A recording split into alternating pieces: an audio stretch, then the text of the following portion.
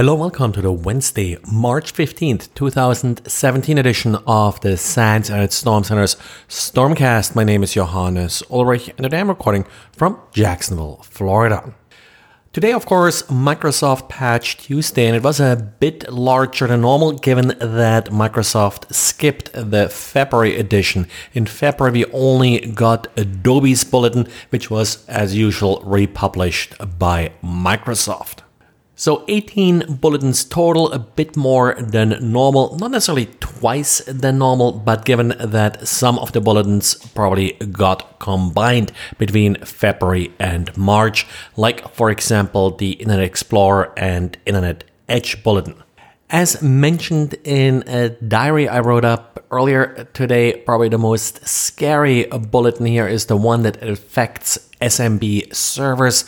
There are a total of 5 different vulnerabilities that are being addressed by this bulletin that do allow remote code execution vulnerabilities for unauthenticated users. So this does indeed sound quite vulnerable, certainly very dangerous given that SMB is still often exposed.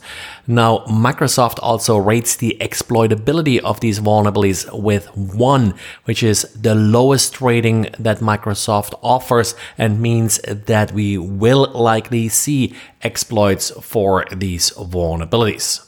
And then we got 2 more server-related bulletins. The first one, MS1715, which affects Outlook Web Access, and MS1716, which affects IIS. Both of them are cross-site scripting vulnerabilities. So what you can do with that particular vulnerability depends very much on the user you can snare into clicking on the link or get exposed to the JavaScript. There are also 6 different bulletins that either fix a vulnerability that already has been exploited or one that has been disclosed. The first bulletin, MS17.6, that's the Internet Explorer bulletin. It does fix an information disclosure vulnerability. It has been publicly disclosed, but not yet used in any exploits. MS17.7 also fixes the same vulnerability for Microsoft Edge. In addition to the information disclosure vulnerability, there is also a remote code execution vulnerability in Microsoft Edge that has been disclosed publicly before the patch was released. MS1712, that's a denial of service vulnerability. This is the famous SMB vulnerability that has been demonstrated quite a lot over the last month or so since it has become known. Now, Microsoft, interestingly, says it hasn't really been exploited. What this really means in Microsoft speak is that it hasn't been seen sort of in an exploit where a company got compromised or so using this vulnerability. Of course, this vulnerability has been exploited quite heavily in demos. MS1713 does fix 4 GDI privilege escalation vulnerabilities. Now, one of them has already been exploited. Typically, this type of vulnerability would be used as part of a more targeted attack to then elevate privileges to become an administrative user. It has not been disclosed publicly, but in this case, it has been exploited in actual attacks.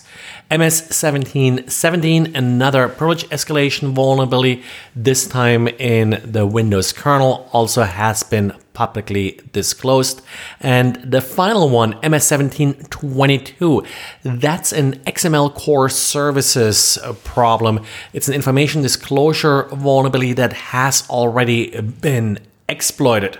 Now, this will actually target the client. So a malicious XML document would be loaded into the client and the attacker would be able to learn if certain files exist or don't exist on disk. So a little bit limited type of information disclosure.